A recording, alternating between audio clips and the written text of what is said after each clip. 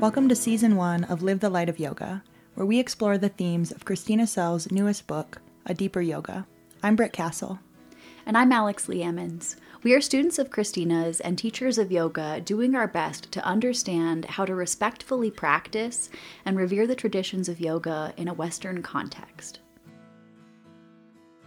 Listeners, we're excited to offer our first giveaway. Entry for this giveaway is simple. You just leave us a 5-star review and you'll be entered to win one of Christina's online programs.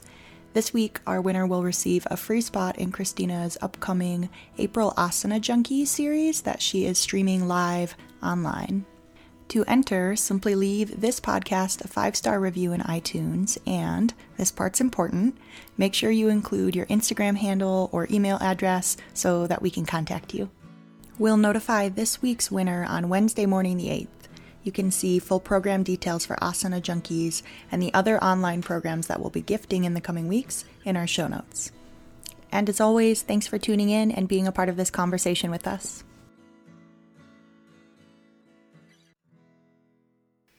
Christina, you talk a fair amount about healing perfectionism in the book, which I cannot relate to at all. Just kidding.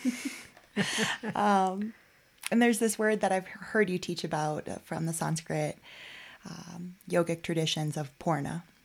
And so I'm wondering if you could discuss a bit the distinction between this Western idea of perfectionism as compared to the Eastern understanding of purna. Yeah, I think for me, this was an early teaching that I got from Douglas Brooks, who talked about this a lot, that for our cultural context, a lot of times perfect means there's no flaws. So we'd say perfect 10, no mistakes, no deductions. There's nothing wrong happening. And there's nothing marring it. It's perfect, without a flaw. And when we look at purna, it translates as perfect, but it also translates as full. Like the full moon is the Purnima moon. So when the moon is at half, and it's a half moon in the sky, we don't say, oh, it's a flawed moon. It's just half full. But when it's full, then it's perfect because it's completed itself, because it is full of its potential. And so perfect in that context is a recognition of a wholeness or a completeness or a coming to fruition, as opposed to without a flaw. And I think that many people, people who relate to the idea of perfectionism, unlike you. I'm teasing. Most of us have some internalized perfectionism or belief that we are worthy of love only when we're without flaw. And many of us can do the work with a good psychotherapist or a good pen and paper, journal writing, to start to see that if you believe that in any way, even though most of us are really smart and intellectually, I would say to you, Alex, Britt, do you think that I'm worthy of love even though I have some flaws? And you're like, yeah, I totally know what your flaws are too, and I love you. None of us believe it intellectually. We all know better. Yet these kinds of beliefs about what makes us worthy or unworthy of love are generally, programmed into our brain at a level that's pre-verbal. So the times, for instance, when our loving mother, many people have very loving mothers, and even the best mothers out there, you all know, you get tired. And even though you want to nourish your child, for instance, you just woke up and you're tired or sleepy or busy or something. So let's say I'm a baby and I have new into the world, and my brain is still very new, very impressionable. I don't even have a fully developed frontal lobe that can analyze a situation intelligently. I'm instinct purely, and I cry because I'm hungry. And in comes my loving mother who, on her face, is sleepy or frustrated or dealing with her own needs, and mine seem just one thing too much that moment. And this is not because she doesn't love me, not because she isn't caring. So I'm painting this picture that even in the best of circumstances, with the most loving caregivers, they're human and they have limits, and that those limits register on their facial features, frustration, resentment, fatigue, and they enter the baby's brain through, the mirror neurons and through a sense of empathy that's not rational. And they start to encode in the small child, oh, I'm a problem, or oh, there's something wrong with me, or that there's some disruption to my deservedness, and not any of that's verbal. And none of that's conscious. So a lot of the feelings that we've internalized around perfectionism got laid down before we had any choice about it. Mm-hmm.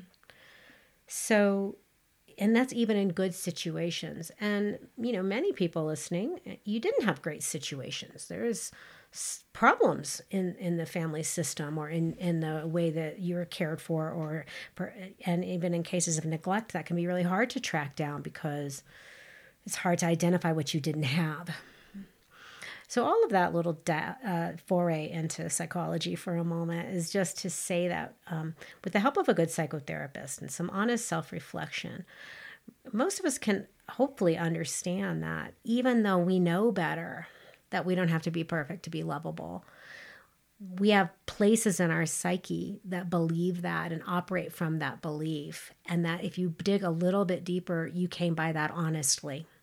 So why I went through all of that is that last piece, is that whatever it is that we believe, as irrational as it may seem to our waking, logical thinking selves, my premise is that we came by it honestly, meaning something happened or something didn't happen, or a series of somethings did or didn't happen that constellated in us so that we have that belief operating consciously or not. And that is probably a topic of a whole other series of podcasts for the psychotherapists out there and the brain development specialists to really go deeper into. But I say it because the more we can see how some of these patterns got laid down and see them, that we really didn't make them up, that we interpreted situations with the best of our ability at the time with the information we had, which when we're in the crib is not a lot of information and not a lot of brain capacity. But the recognition that I keep saying we came by it honestly goes a long way to building some compassion. It's not like a fault. I'm not describing something that is a result of being morally flawed. So that's just even in the caregiving situation, pre-verbal infancy. But look all the way to our common marketing streams of never enough, we're never thin enough, your skin's never smooth enough, you're never the quite nice enough car. All of these things are aimed at reinforcing this belief that on the other side of something that we don't have now will be some state of love or some state of grace, if you will. And some of that's developmentally appropriate. There's a part of the developmental path that's important that we achieve, that we also improve ourselves in some way. Many times we have personality quirks and foibles that it was going to really make our life a lot better if we sort out. You have a problem with stealing, you probably should work on that a little bit. If you can't tell the truth well, consistently. And there's many really wonderful people I know who have a problem with honesty. They tell little lies that aren't even necessary. So there's things to improve upon and to work on and to help ourselves with, that would help our lives. So my point in all of this is just to say that most of us have internalized, whether it's from our family system, our social network, or the culture at large, some message that says love is attainable, there for us when we're perfect and only then. This is a horrifying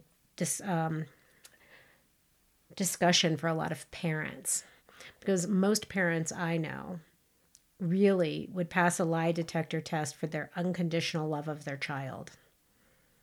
And yet most people I know have this pattern of, I have to be perfect in order to be loved. And how we got to there should give us a sense of compassion for ourselves and for one another, because both things are true.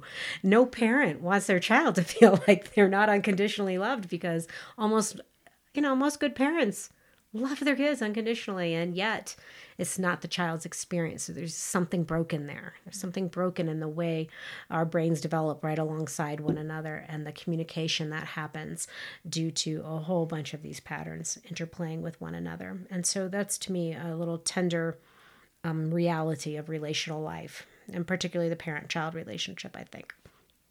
So whether we look at it in our family system, like I said, or in our culture at large, let's say we got that message from the outside, but most by now, when we're adults practicing asana or practicing our yogic life, we've internalized it. And so not only do we feel that someone else can't love us until we're perfect, many times, many of us withhold love from ourselves until that day where we perceive ourselves as perfect. And so these two things are interacting, not just from the outside in, but the way that we also withhold from ourselves our own love and our own compassion. And this can even be set up in the way we talk about yoga. And one of the things that Lee, my spiritual teacher, talked about a lot was that enlightenment, if you will, which he didn't use that word a lot, but he said it doesn't come at the end of psychological perfection. It's not that you do a bunch of psychotherapy, you root out all your bad habits, you become this like super polite, better, dressed and more hygienic version of yourself. And then enlightenment. It's a shift of context such that you see the wholeness of reality. And it is a completely different thing than, not completely different, but it is a different thing than the maturation process of growing up and developing ourselves and in a sense, improving ourselves. There's improvement work to do. So, and I think that sometimes even the way we talk about in yoga, it can give the message that, oh, when I really finally get my legs straight in Trikonasana and I really balance the spirals of my legs and all of these things, or got my bandhas and my drishtis happening and all of that, I'm going to have it all perfect. And then boom, the thing will happen. And I just don't think that that's the case. So we are really starting to pull back from, in this model, this idea that what we're up to is self-improvement, perfecting ourselves so that we get, in a sense, a kind of reward called love from others and become worthy of our own love. And we're talking about the idea that at the deepest level of who we are, the nature of who we are is love. And it's not dependent on those things like how well we're doing in the pose, or how much money we make, or that we are never rude, or that we never lose our temper, and these are moving targets and they're culturally determined. And that's an important piece to understand too, because in the Western context of yoga, we tend to have a lot of expectations on political correctness in the world of yoga, and never being offensive, never arguing, never losing our temper. It's like a very, like I said, very hygienic, sanitized, polite, high-functioning version of what we think it is to be a yogi. And I remember the first time I went to India, and I realized that their cultural context was nothing like a yoga studio in America. I mean, they have a completely different relationship to lines, which to me in my culture was rude and therefore not yogic. But in their culture, they have a different way of conducting business and the way lines work. And it's very complicated from my viewing, but my view as a Western white woman raised with certain expectations that things function a certain way, reinforced by this high political correctness of the yoga studio, where everybody is somehow liberal and accepting and polite. And anyway, that's not part of that cultural paradigm in the same way that we're doing yoga out of. So what's even polite, acceptable, perfect is from these standards, when we start to look at culture, that's why it's a bit of a moving target, because it depends on the circumstance you're in. What is the what meets the requirement for said perfection. So when we start to see yoga as a practice of connecting with wholeness, we're looking beneath the surface of behavior. So it's a different thing than I will somehow earn this state of love. It's a starting point, and then practice becomes a mechanism by which we remove obstacles to love and to feeling our own for ourselves, to feeling love for others, and for feeling loved by others. And it's a very complicated process sometimes to remove those obstacles. And many people are very loved by people in their lives, and we don't feel it. Mm-hmm. And that's because it just can't get in. Mm. It can't get in through the barriers that we have and the ways we withhold it from ourselves, and that we were taught to do that. So I think that this to me was a radical kind of notion, even that when I first heard it, because I really had placed my own love at arm's distance from myself until I was going to be a certain size, a certain weight, a certain shape, none of which was really likely to happen, or for it to happen would create a very dysfunctional, unhealthy Christina. Mm-hmm. So to start to understand that that there is a level of change, there is a level of self-development, there is a level where we can improve, and love lives outside those things, ultimately. Now, if I was living with someone who was lying all the time, it would interfere with my capacity to be in a loving relationship with them, because trust would be problematic. Mm-hmm. But it wouldn't necessarily be that their nature, it wouldn't interfere with the nature of who they are.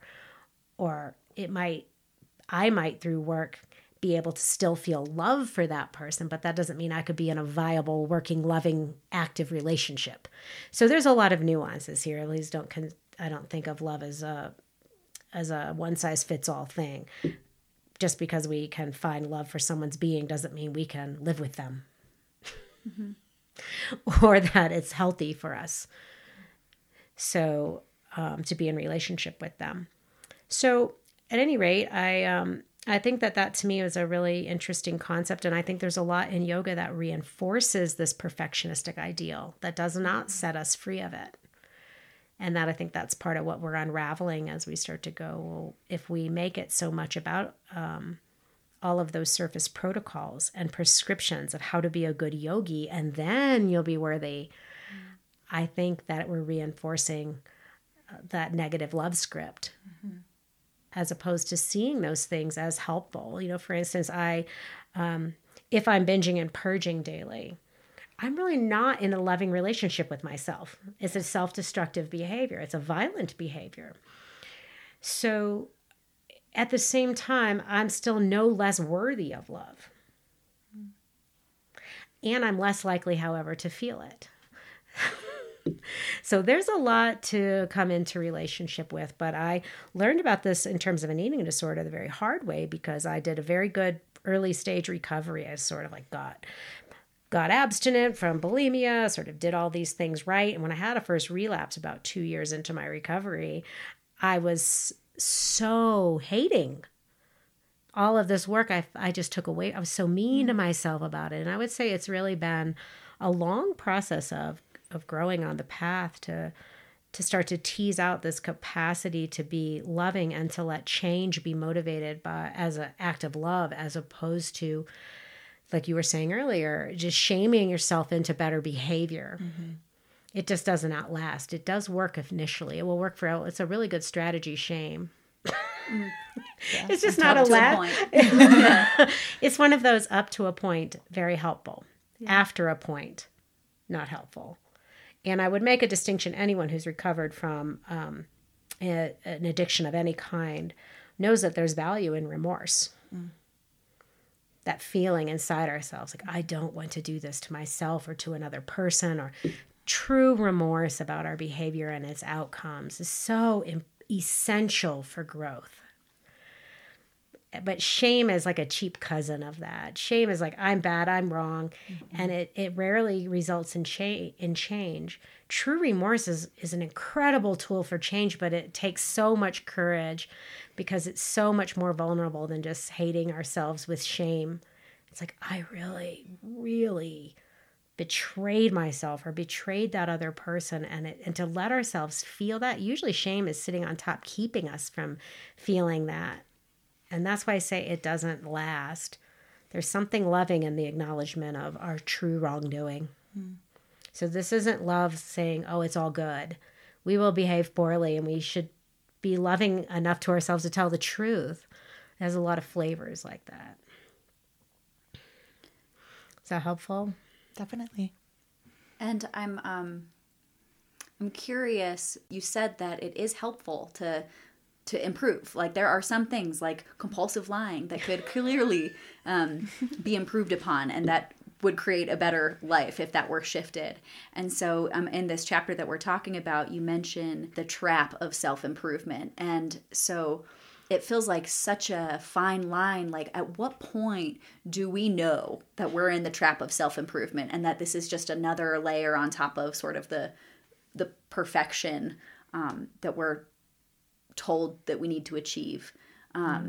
Or when is it time to sort of surrender or orient towards the bigger love that's underneath it all? Does that make sense? It sure does. I feel like that perfectionistic tendency is, it's kind of wily. It dresses up and changes its clothes a lot. So I don't know that my point in saying that is I don't know that there is a time at which point we know. I do know that this trap of self-improvement is not a new yoga practitioner's problem. Because in the first 5 years, probably, at least the first year for a lot of people, the yoga is giving a lot of boons usually, and the progress is rapid. So it is incredibly empowering for people to start a practice where they show up to the studio regularly and they have some friends that they are sharing practice with, and they're making some healthier choices, and they're getting an arm balance, and they're straightening their legs, and their poses are coming along. And it's empowering. I mean, because achievement and accomplishment is part of life, is really great. It's a wonderful thing. So I want people to have that. I like it. So this is more of an intermediate stage person's problem. When they're pissed off at practice, when it's not giving them that thing anymore that it used to give, that's one of the signs that we're in that trap. When the practices that used to bring relief don't. Like I always felt better when I got done with asana. Now I don't either. I don't want to do it, or I don't feel better, or I'm mad at my teacher, my studio, myself. For me, some of those things where I think that's one clue. I don't know that we always know I'm in perfectionism. I think we sometimes know its symptoms. And its symptoms can be burnout. It can be a feeling of disinterest or upset. Is that helpful? That is helpful. Locket. I think so too. Yeah, those little whimperings you guys hear is the dog in the room. Yeah. Cool. And if you have a perfectionistic tendency, as many of us do, like we've outlined, you should just know it. Chances are at some point you'll realize it's dressed up and come to yoga with you and is robbing your joy. That's one of the things that is the symptomatic of perfectionism playing a more leading role. To be really clear, before we let Locket out of the room and close for the day, there's a lot of good uses for that drive. I mean, a lot of the drive to improve, to get it right, it creates zeal and hard work, and it gets people committed. And nothing can really happen until we're in place and working. It's just the same way that a relationship usually starts in a sort of flush of love, and then you start to hate the person for the thing you fell in love with them for. On the other side, it's like perfectionism will get you in the game. It'll get you working hard. Yeah. And then at some point, it'll turn on you, and you find yourself depleted and upset, or looking for another exercise discipline or some other new fancy thing to try. And it's not that anything is going wrong, in my opinion. It's just time to maybe purify that, if you will, or just come into a more conscious relationship with it. If you're wired that way, and you think about even just my very pop psychology explanation today, and then we'll close, but if you think it's that deep wired, then maybe it's just something, the tendency towards perfectionism is something that we live with rather than eradicate, but we learn to put it in its proper perspective. Like, oh, that's perfectionism. Oh, I can offer myself love and acceptance and compassion, rather than being perfectionistic about eradicating perfectionism. Like, I now know that I'm perfectionistic, so I'm going to kick perfectionism's ass and get rid of it completely and perfectly. So I'm like a super good, not perfectionistic person. I'm perfectly non-perfectionistic. Yeah, totally. There's more good in this in this chapter of your book, like so much about combating perfectionism, and even just how to be with it, like to not even combat it, but to just name it and see it and show tenderness towards it. So thank you so much, Christina. Thank you, Lockett. Thank you, Lockett. That is our time for the day. And she's chiming in because she is a perfect being. Yeah, she is. So whole. So full.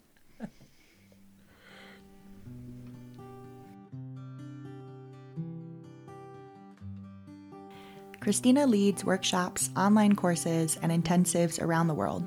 To learn more, visit livethelightofyoga.com or follow Christina on Instagram at ChristinaCell108. If you want to read about these ideas in more depth, you can purchase Christina's book, A Deeper Yoga, on her website or anywhere else that books are sold. If you're enjoying this podcast, leaving a 5-star review on iTunes is one of the sweetest and most impactful gifts you can give. Please consider rating this podcast and sharing it with your friends so we can widen the conversation. This podcast was produced and edited by me, Britt Castle, and Alex Lee Ammons. Special thanks to Kelly Sell, Lockett, Sassy, and Izzy. Thanks for tuning in, and see you next time on Live the Light of Yoga.